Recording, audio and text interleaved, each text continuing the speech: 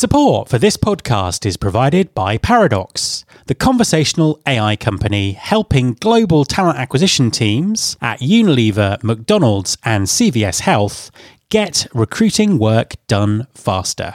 Let's face it, talent acquisition is full of boring administrative tasks that drag the hiring process down and create frustrating experiences for everyone. Paradox's AI assistant, Olivia, is shaking up that paradigm, automating things like applicant screening, interview scheduling, and candidate Q&A, so recruiters can spend more time with people, not software. Curious how Olivia can work for your team? Then visit paradox.ai to learn more.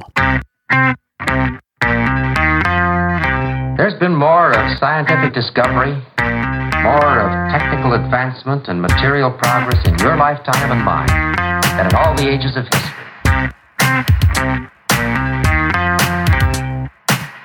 Hi there, this is Matt Alder. Welcome to episode 517 of the Recruiting Future podcast. For many companies, remote and hybrid working has put a spotlight on compensation and benefit strategies. How do you determine pay levels for the same job across different national and international geographies? And how can you use benefits as a talent magnet when some traditional location-based benefits are no longer as relevant? My guest this week is Anitra St. Hilaire, VP of People at 3Flow. Anitra has considerable experience in this area and shares some very innovative thinking in our conversation. Hi Anitra, and welcome to the podcast. Hello, thanks so much for having me. It's an absolute pleasure to have you on the show. Please, could you introduce yourself and tell everyone what you do? Awesome. So my name is Anitra St. Hilaire. I am the Vice President of People at 3Flow. We're a benefits placement system, internet technology related to healthcare and insurance. I've been doing HR work for many, many years now, but my background's in finance. That's where I started out working as an internal auditor for Procter & Gamble, got my MBA, and then hopped into the world of HR, and I've been doing that ever since. Fantastic. And how do you find the world of HR compared to the world of finance? Oh, very different. When I was working in finance, I think there's some similarities in terms of like data focus, particularly as we've moved through time. But I really enjoy the ability to focus on values and people versus focusing on the numbers. I'm decent with the numbers, but there's something about really using the lens of the values of an organization, what's going to be right for the org through the lens of the people, as opposed to sort of looking at the numbers. Not to say that finance people don't look at numbers, but it's just a different lens through which they're providing value. Absolutely. Very complementary skills in a way as well. Obviously, at the moment, we're going through a very disruptive time when it comes to everything, but particularly around business and particularly around the talent market at the moment. What's your perspective on the talent market? And what are the biggest challenges you think employers are facing? This is such a complicated one because there are so many things happening right now.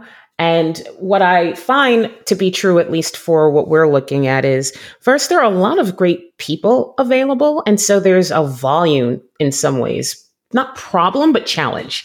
There are a lot of people that are out in the market looking. And I think we've finally reached a point, which I'm excited about, that looking at someone's background and their story, I think there's a point in time where if you were only at a job for a little while or you were laid off, it was very difficult to say that and tell that story because, okay, this person lost their job. We don't want to look at them. And I think we're finally in a time where we need to understand more about people's stories. And we are willing to understand more about people's stories. But it's I think, a new lane in a lot of ways to understand what skills and value people are bringing in ways that just don't fit what we have historically looked at. Tell me the jobs you've done. I can tell from your titles what you've been up to.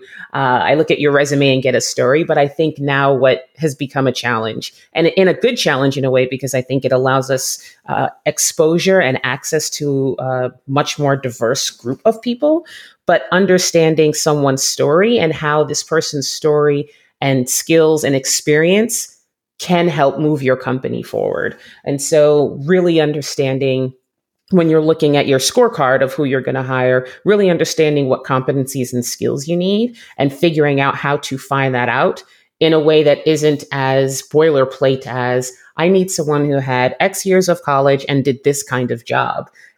Now you're looking at, I need someone who's really good with people. Well, you can find someone really good with people who's a customer service person or someone who has been working in hospitality, right? It's really identifying the skills and types of experiences in a way that's much more broader, but I think gets at what we need for people nowadays. Did that make sense? Yeah, 100%. And I suppose the other aspect of it is with the remote and hybrid work that's now the norm for many organizations, you're looking at a bigger geographical pool of talent as well, aren't you? Yes. And that has been, again, exciting because it opens the talent pool up, but it introduces new complications when you're thinking about, do I hire internationally? And what does that mean for the culture? What does that mean for compensation? What does that mean for performance management? When you're looking at what this means for even things like vacation and time off, and you're trying to create a culture for your company, having people in different countries creates this different experience for folks. And how do you think about what your overall company culture is like, what it means to be in a different country, for example, or even for example, we are largely US based. As you think about the rules and laws in different countries and in different states here in the US, how do you think about what your overall plan is going to be versus how you're going to treat someone in California versus someone in Texas, per se, for example, who may have different, just at the basic level of compliance, not to mention as you grow bigger and as you think more internationally, how those things can differ and change both your philosophy and how you pay people and how you evaluate folks. And to sort of dig into that a little bit further, really interested to get your thoughts on how you handle compensation when it comes to hiring talent all over the world. Because, I've seen sort of lots of debates about it, lots of things that companies might be trying, but nothing kind of really conclusive. What's your take on handling that in a way that works for everyone? This is such a tough one, and one that we are continuing to talk about where I am now. When I think about compensation, and actually, as I think about most things, it starts to me with what is our philosophy around this? What are our guiding principles? Generally speaking, this is Anitra's thoughts. Generally speaking, I think if you can be true to whatever that guiding principle is, then building your policies and processes on that. For example, if you are comfortable saying for your particular organization that this role can be hired, anyone can do this. I don't care about where you are. It's a remote role, as long as you're sitting in your seat and doing work. We could think about a national strategy, and anyone can do this job from anywhere, so we're going to pay you nationally. That's great, except there's a cost associated with that because we know that the cost of labor in different geographical markets is different. And so there's a world where maybe you could be, forgive the phrase, but overpaying for a role that you have if you have a national strategy. If you move to a geographic strategy, that's great. But what happens is, what are you going to do when that person moves? And are you going to move their salary with them? And of course, if they're moving from a lower tier to a higher tier, great, that's amazing. But what happens when they move from San Francisco to Des Moines? Are you going to change their salary? And I think both of those models work, a national strategy, a geographic-based strategy. It's the transparency around that. What does this mean for folks as you're talking to them? And are you transparent? Hey, if you move, there are going to be consequences. And then sort of playing it out. And that's the point about moving. If you have a strategy that's geographic-based, then you have to go full in, all in on that and say, yeah, if you're moving to a lower based area, a lower tiered area, we're going to have to change your salary. And I think most people, if they understand your philosophy and your strategy, then they can make informed decisions about whether this works for them. But I think where it's become really challenging is that's not typically or historically how we would like to think about compensation. I get paid a certain amount, and as I grow in the organization, you don't care where I move, I'll just get a different job. But now that remote has come more into play, I really think the labor market is becoming a lot bigger. And so we need to think about, from a philosophical standpoint, what are we going for? And then put our policies behind our principles. Yeah, I think that's really interesting, and it's kind of it's an example of something that's come out of the pandemic, that's come out of very quick change, and in lots of ways we're kind of running to catch up with how this works in the long term. I suppose the other thing is that traditionally employers have used benefits as a way of standing out in the market, particularly where it's difficult to hire talent. Some of those traditional differentiators have been things like office space or dress codes or food or, things that are very much of a specific place of work. In the hybrid world that we're working, that's obviously not relevant anymore. So how, not as relevant as it was. So, how can employers use benefits to stand out in the market now? I love this question. And I first would start out by saying one of the best ways to do that, in my humble opinion, is thinking about what your philosophy is and how you approach benefits in general. And the reason I say that is it's very helpful for today's employee to understand why you're offering the benefits that you offer. A lot of companies have this standard set of things that they expect that they're going to give their employees, and the employees sort of expect that they get. But I think one way to differentiate is to be really thoughtful instead of, all right, here's this standard package and I know I need to be competitive, which is important. I'm not knocking that. But here's what's important from a values perspective for us, and not in this paternalistic way, but as a company, we want to be solvent. So we want to make sure that we're offering benefits that are fiscally responsible. We want to make sure that we can think about the diversity within our staff. We have people in very different stages of life with very different needs. And we want to try and give as much flexibility for that group while understanding there is some consistency that needs to be provided. One of our philosophies is we believe that it's important to have a basic safety net of insurance so that in catastrophic events, people are going to be able to be covered. And so that's one of the reasons that we think it's important that we have medical care and dental and vision. And yes, those are gimmies, but I think that extra level of thought and being able to articulate that to people is really helpful for having, to give you that edge. I can tell the story about why we have the benefits we have and why we don't have other benefits. And being able to tell that story and articulate it, I think has helped us in cases where someone has said, well, you don't have this. No, we don't. But here's why. And here's why it's something we're thinking about in the future. Or here is something we do have. Or we're saving that money in this way so you can make that choice yourself, et cetera. I think the other thing about benefits packages that's really important to consider is, what do your employees want, your population? I mentioned that we have a relatively diverse population at all different stages of life and people who are looking for different things.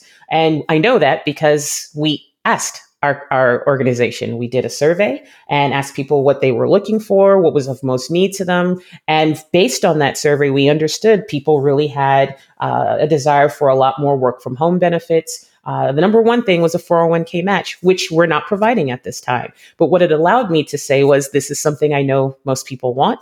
We want it as well. There's going to be a point where we have that, and here's why we don't have it now. And I was really surprised at the amount of feedback we received from the team saying, okay, I get it. And while I don't get everything that I may want in this moment, I think there's a level of appreciation for transparency. And so the question you're asking, how can employers stand out? I think it's really in the ways that you stand out as an employer brand when you think about your values and what it means to work here, taking that same time to think about who you are as a benefits provider to your employees and telling that story. That story in and of itself can help you stand out, because I think it shows trust in your organization. There's transparency that helps, accountability. These are the things you say you're going to do. These are the things you say that you're interested in and that you stand behind. And I think people really do appreciate it. Just to dig into that a little bit deeper around that values piece. What do you mean in terms of that, in terms of sort of aligning benefits with company values? What does that kind of mean in practice? Sure. So I'll give you maybe small specific example and something larger. So the small specific example, one of our values is grow together. We believe strongly that we want to get better professionally, personally, in our roles. And that is a stated value for the company. And so with that, we knew one of the things that we felt strongly that we needed to offer was a learning and development stipend. And so with that, there are a number of ways we could spend money. We could say no stipend at all. We could provide some training, which we do in certain areas. But the idea here was really our values. We think it's really important for people to learn and develop. And so we want to make sure we have a benefit that encourages that helps people actively take charge of their own development. And we don't have unlimited funds. We are a startup. And so we don't have like a LinkedIn learning platform or something like that where people can take all the courses they want. But we did want to make sure that we made an investment. And it was important for us to make an investment based on values alone. I think the second, a broad piece of that is, as we were thinking about our benefits philosophy, when we thought about things like, do we want to cater very heavily to the masses, meaning you can lean towards making sure most people have access to most things, or do we want to provide some more specific benefits to populations that are going to have a harder time getting those benefits elsewhere? There are cost decisions with that. But from a values perspective, as we think about what work with respect, another one of our values, means to our organization, and collaborating enthusiastically, another value, but that ability for people to sort of do their best work and do their best work together, we found that we really wanted to provide something in the middle of that spectrum I just named. So we do have healthcare for all, medical, dental, and vision, but we also provide, things like parental leave. That is a specific provision for a specific group of people. Not everyone's going to use it, but we think it's important. Parents are going to have a hard time replicating that elsewhere, whereas something like free lunch, and I don't mean to make it simple, but that's just the first thing that came into my mind. What people want to eat, how people eat is something that I could have provided to everyone, DoorDash memberships or cards, but the money that I could spend on that, I've decided to spend on a more nuanced particular population that won't. It is much more important for us to take care of both our parents and our overall population than focusing it just on things that everyone can have.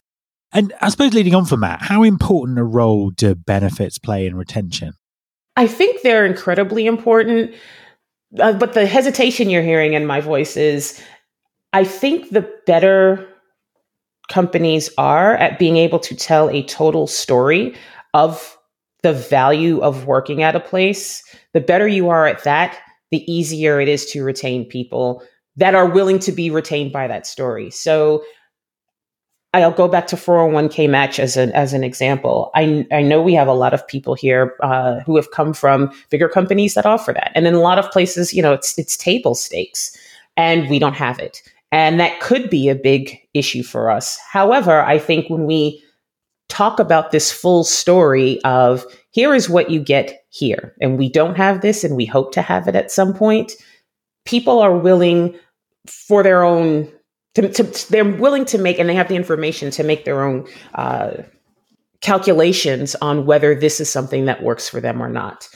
I think there are some benefits that people might want that we can offer. And if that's a deal breaker, it is a deal breaker. And I can't do anything about that.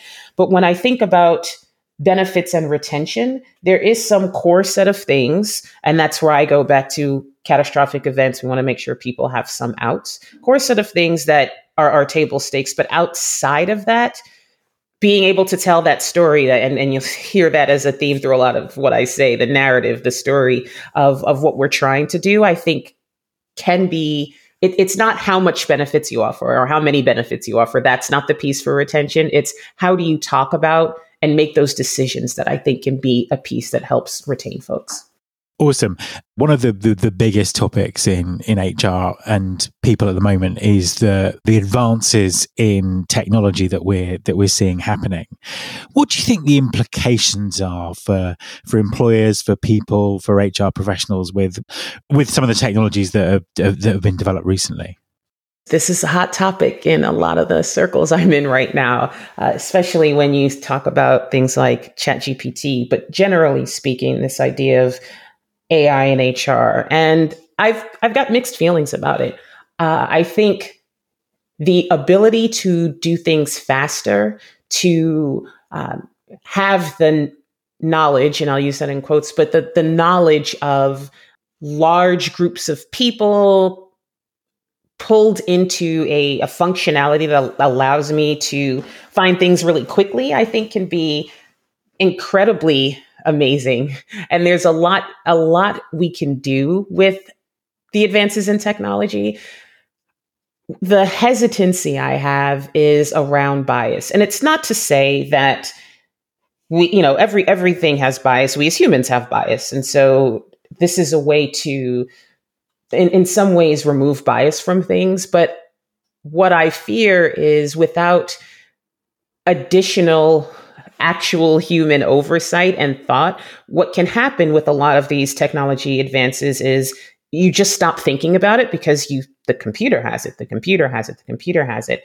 And small things the way that computers work, if there's just a little bit of garbage in, a small amount, that's something that's off, and it keeps adjusting, that thing that's off a little bit at the start can make a left turn really quick and be devastating. And so I still think there is a need for, I'll call it human oversight, additional thoughts from others, that we don't end up down this path where things that aren't just math, right? A computer to do 1 + 1 = 2 all day long, I don't think about it, and I shouldn't have to think about it. I just don't think people are that simple. And so when we talk about tech in HR, it's how do we maintain logic and empathy and thinking about bias and how we avoid bias in these systems. And I think that's going to be the balance and the challenge over the next few years as we figure out how to take all of this technology and implement it in our everyday lives. And as a final question, sort of pulling everything together, we've talked about the disruption and the changing nature of the talent market. We've talked about how that's affecting philosophy around benefits, and then, a bit about sort of the development of technology. How does this all come together? What do you hope the future of work will look like in a few years' time? Oh, I love this. I think I'd start off with a world of responsible transparency. And what I mean by that is there's so much more access to information. And I think in a lot of ways that's a good thing. Where I think we are going is a place where we are going to be required as employers, as workers at a company, to understand more about the places and environments in which we work, to apply that transparency in smart ways. In other words, it's one thing for me to tell you, here's what you make and here's what everyone else makes, right? That's the transparency. But the responsible part of the transparency is also providing the story around why these things are what they are. And as an employee, taking the time to understand the nuances in some of the data. And it's not to make excuses for bad behaviors and poor or bad actors. But what it does mean is I think there's a much greater responsibility on all of us to be more informed. It's not just the data, but it's the story behind the data that I think everyone has to get better at. So I am looking forward to more responsible transparency. I do continue to see a world where people are seen for the full value of what they bring to the table, and we are becoming more than just what our resume says. And I love that. And it doesn't mean everyone has to bring all of their personal stuff to work, but it does mean that I can have spent time doing non-traditional things and still be seen as a viable full candidate because I know those non-traditional things have given me a set of skills and experience that someone may use in a more traditional kind of job. So again, that looking at a full human and our ability to do that, I think is going to be pretty exciting. And then maybe as a last thing, I do think we're going to move more to a world where we're able to pick and choose more of what we want out of work. And so, I've been working remotely now for a very long time. I was one of the pre-COVID work from home folks. And at the time before then, just saying I had a remote job, I could get a lot of people to come apply because there weren't that many places that had remote and were living remote. But I think now that we see more hybrid places, and then there are places that are fully remote and then places that are fully in office, this idea of choice and flexibility, if I am a person who really thrives in a work from home environment, I have that ability to go do that now. Or if I'm a person who needs to be in office and get work done, there are a lot of places where I can still have that experience. And I think that just trickles down over time, where we're going to find for employees a lot of choice in where we go, and for employers, more resources to work in these different kinds of flexible ways. And for me, that feels truly exciting, though I don't think I'll ever go back to the office. As I've been holding on to that for the past 10 plus years, and I'm sticking with it. I don't think I'm ever going back in an office. But I love that that's okay for me. And for my daughter, who may at some point decide that she loves working with people and wants to be in person, will have the ability to do that as well. Anitra, thank you very much for talking to me. This has been a pleasure. Thanks so much for having me.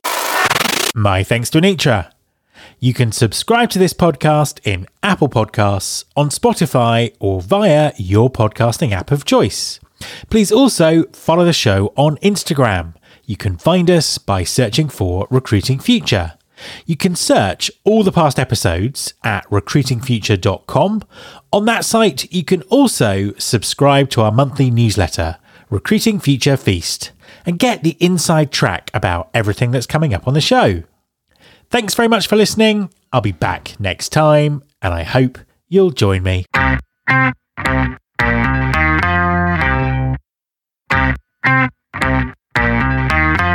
This is my show.